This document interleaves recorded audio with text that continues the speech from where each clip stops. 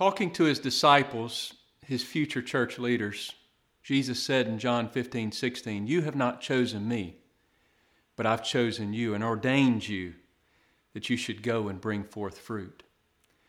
But there's one thing that's holding these disciples back at this point from producing fruit. It's the very same thing that will also hold us back if we don't work to overcome it.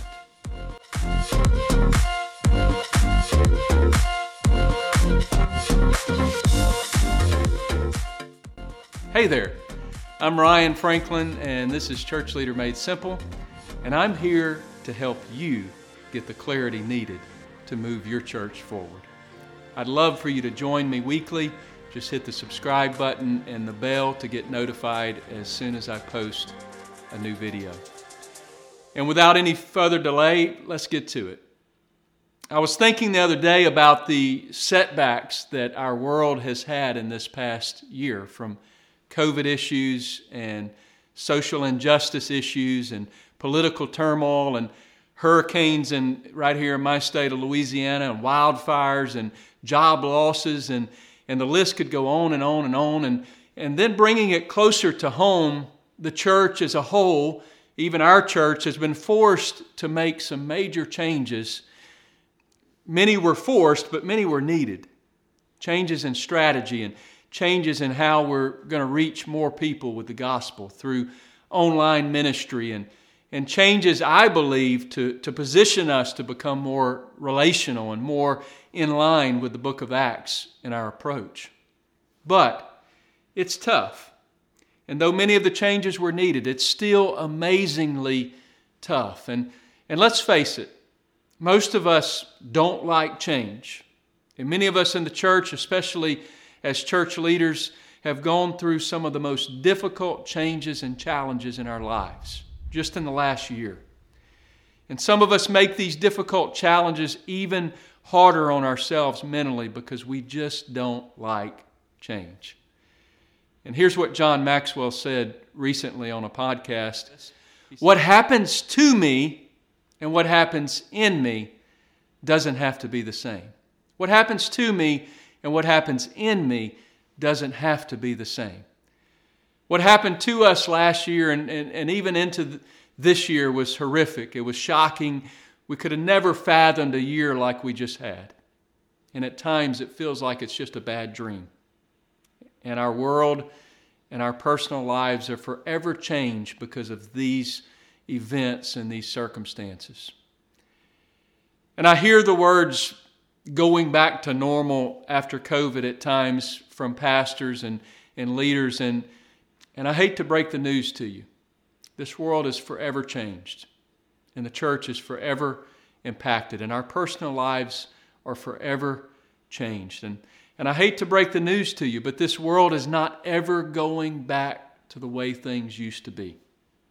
It's only moving forward to what's to come. Many of the changes in the church world are not ever going back. It's moving forward with what's to come. You see, change is inevitable. We're always changing, and there's nothing that any of us could have done to control any of it. And so we have to grieve the old way of life, and it's important that we move forward with what's to come.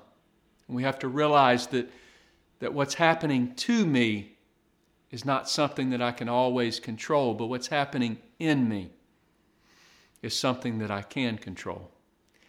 And how you move forward with bringing forth fruit in your life as Jesus commanded doesn't begin with what's happening on the outside of you. The success of fulfilling the call to bring forth fruit in your life starts with what's happening on the inside of you. You see, we have to be better on the inside than we are on the outside. And we have to grow, and we have to improve the inside of us, the mental and the spiritual aspects of our lives. And your success as a church leader in consistently doing great things for the Lord, bringing forth fruit, is heavily contingent on what happens on the inside of you.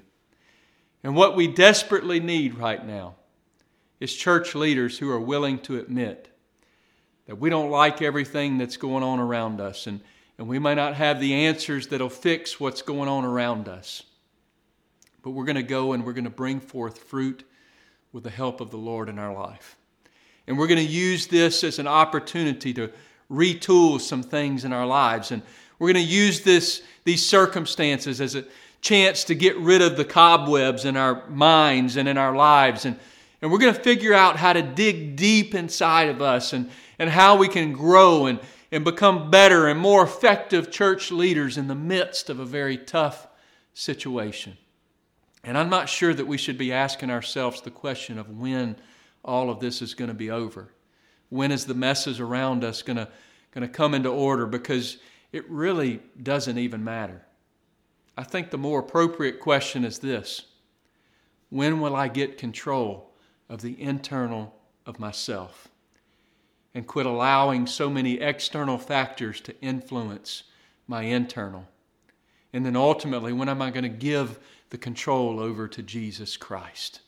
Because the number one reason church leaders are not producing the fruit that the Lord desires of us is because of the mental game within us. Because the stronger that you are on the inside, the less those outside circumstances are going to impact you. And you have to consistently remind yourself that what happens to you doesn't have to control what happens in you.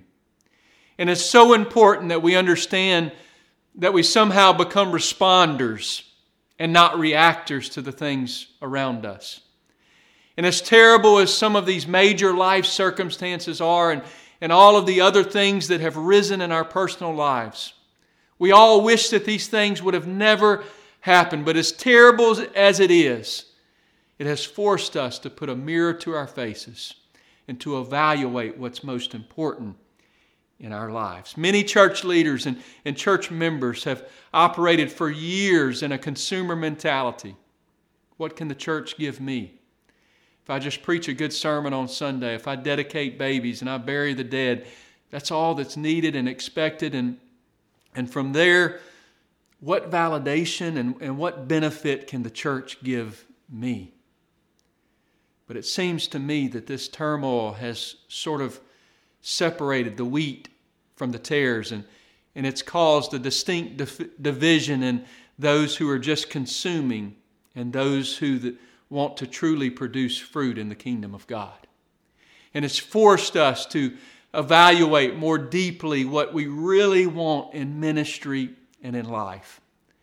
And for some, that hasn't gone so well. But for others, it's been a tremendous motivator to sort of step up your game, to get more serious about what you're doing in your life for God, to make needed changes to be more God-centered in your life, to make needed changes in your life to improve the internal of yourself. And I realize that we don't like the pressure, but it's forcing us to dig deep and to make the mental and the spiritual changes within to really make a difference in this end-time world. And so as we wrap up today, I want you to evaluate your life through the lens of these two questions. Number one, what positive things have come from the negative external circumstances in my life? And number two, how can I use those circumstances to propel me forward in what I've been chosen to do? Just spend a few minutes processing that over the next few days. Coming up soon in the next session, I'm going to tell you what's at stake if we as church leaders choose to just sit the bench and not really get in the game and produce fruit. Thank you for giving me your time and attention. Please hit the like button. It really will make a difference. Don't forget to subscribe and be sure to visit churchleadermadesimple.com. There's a free 7-session course called Leader Life and Rhythm that you can't find anywhere else. Oh, and by the way, I would greatly appreciate you sharing this content on your favorite social media sites. It just helps me extend my reach and get the word out there. Have a great day. God bless you.